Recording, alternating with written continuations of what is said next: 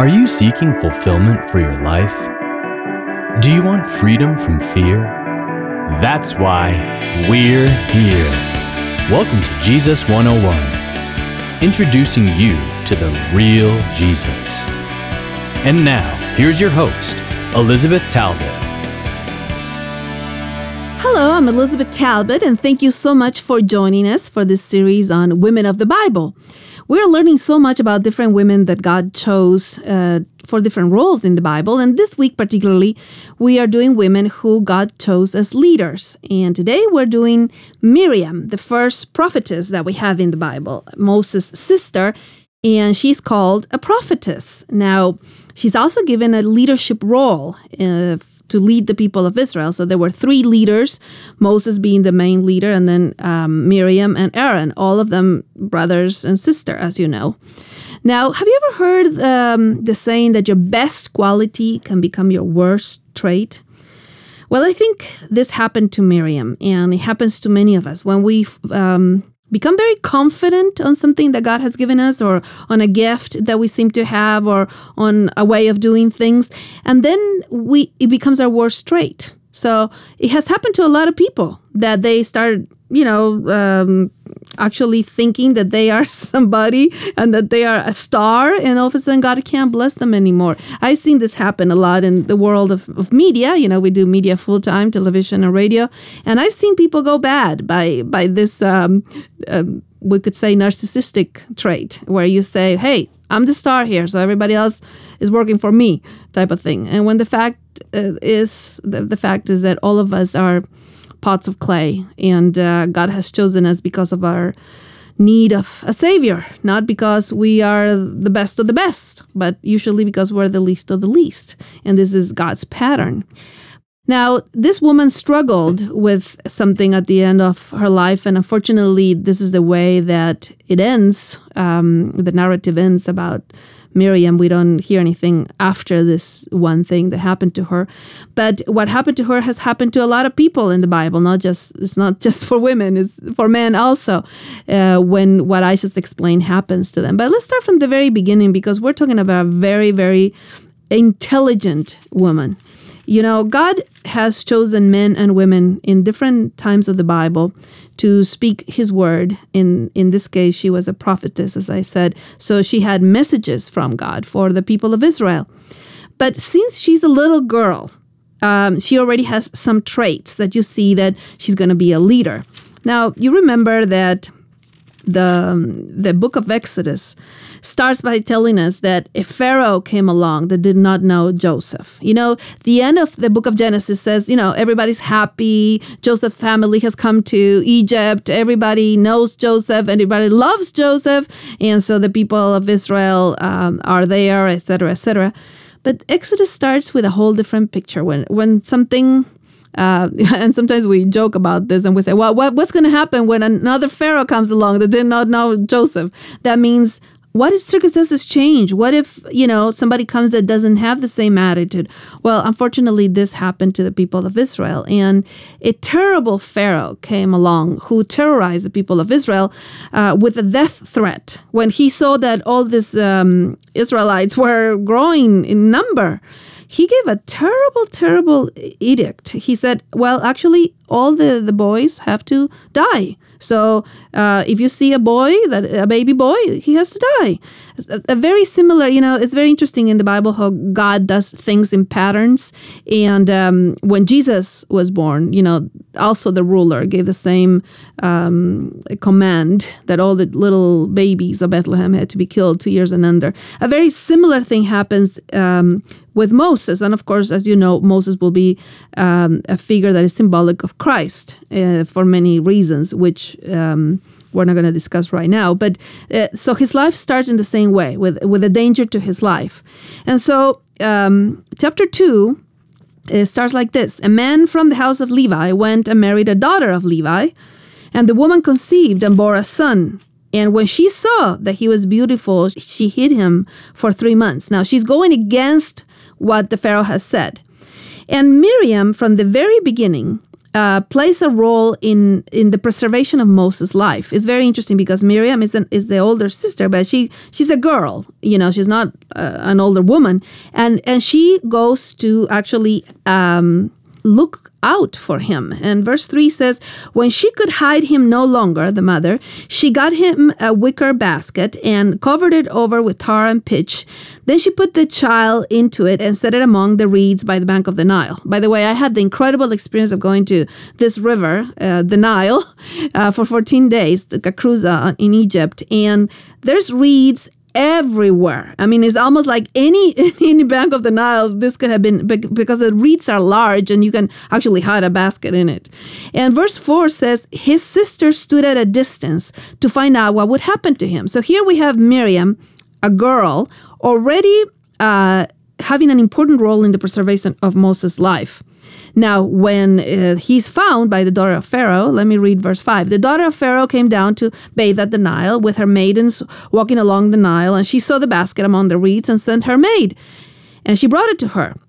When she opened it, she saw that it was a child, and behold, the boy was crying, and she had pity on him and said, This is one of the Hebrews' children, she realized. And then this girl, Miriam, is so fast in thinking on her feet. Verse 7, his sister said to Pharaoh's daughter. So, she had to think fast. She had to be outspoken, very smart, very courageous, very clever, and she bargained with the princess. And this is what she said. Verse 7, then his sister said to Pharaoh's daughter, shall I go and call a nurse for you from the Hebrew women that she may nurse the child for you? There was no way that they could have planned this. They didn't know what was going to happen. They were just trying to preserve Moses' life. But she's just so smart, and she comes up with this idea of saying, hey, do you want a Hebrew nanny? And the Pharaoh's daughter says, sure, go ahead. And the girl went, says verse 8, and called the child's mother. Can you imagine? She came up with that plan on the spot. Well, obviously, this is a clever, courageous, fast thinker, outspoken, very smart little girl. Now, as the years go by, we find her again. Now, at this time, the people of Israel are being delivered by Moses. And, we don't have time to talk about all the times, all the things that happen in between and how God spoke to Moses, etc., etc. But on chapter 14 of Egypt, the people of Israel, after more than 400 years of being slaves, are leaving Egypt.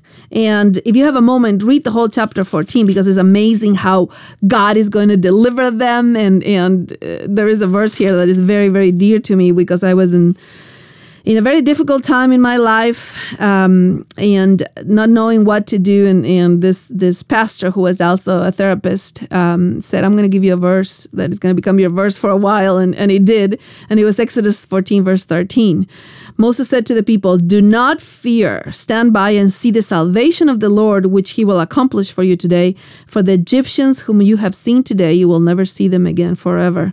And he said, you can replace Egyptians for anything that enslaves you or oppresses you. And you can believe that the Lord is actually fighting for you. And whatever is oppressing you, you will never see again, because God is going to deliver you out of this situation. And this was the hardest job description for me.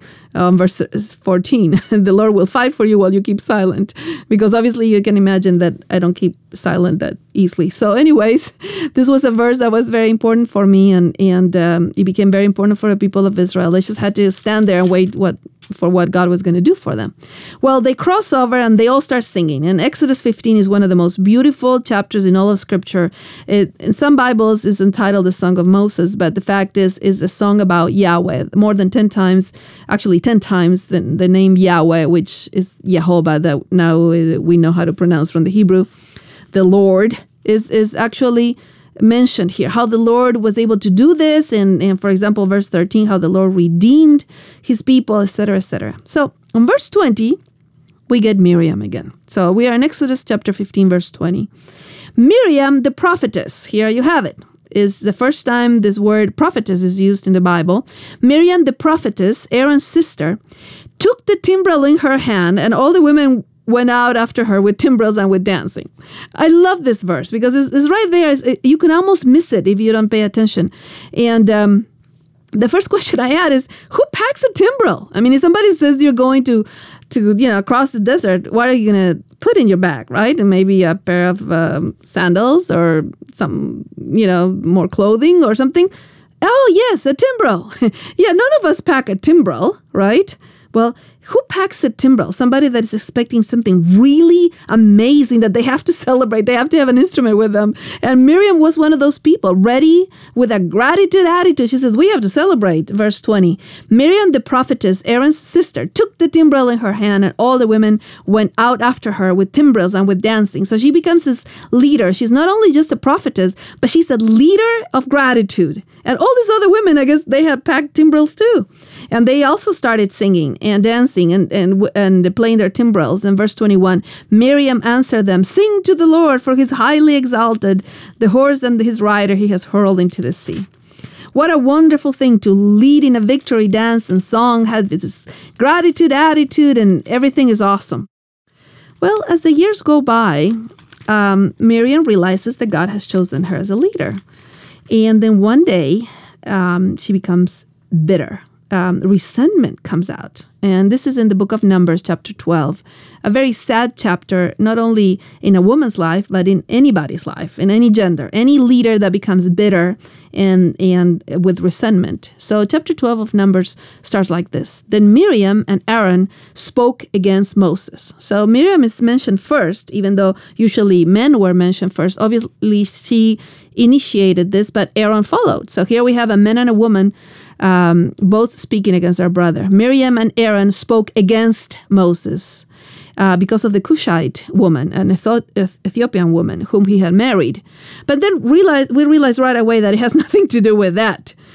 Because you know how sometimes we have a dialogue about something, but our bitterness and resentment is about something completely different? Well, this happens to them. They start the dialogue talking about the woman, but on verse 2, it comes up right away what the problem is. And they said, has the Lord indeed spoken only through Moses? Has he not spoken through us as well? Because this has nothing to do with a wife. It has to do with, hey, how come it's all about Moses? Doesn't God speak to us as well? Miriam knows that she's a prophetess. Aaron obviously speaks to God all the time because of his place. And God was so upset that they would speak against Moses that he called the three of them.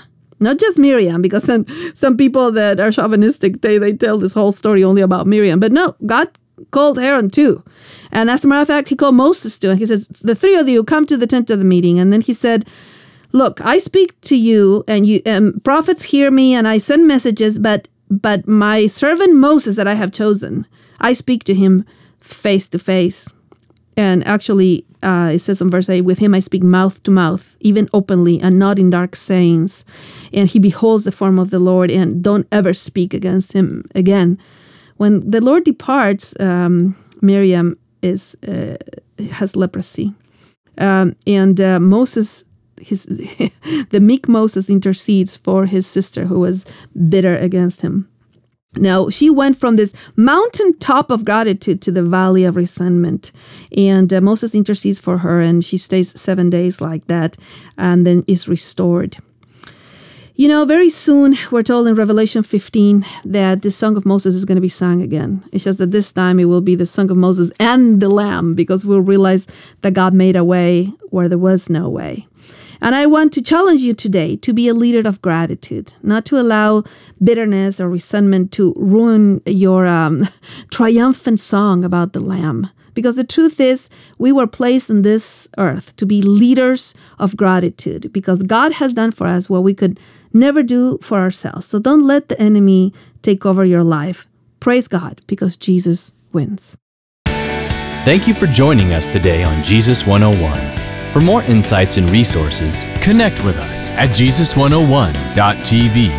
That's Jesus101.tv. Like us on Facebook at facebook.com/Jesus101 Institute and follow us on Twitter at Jesus101 Media.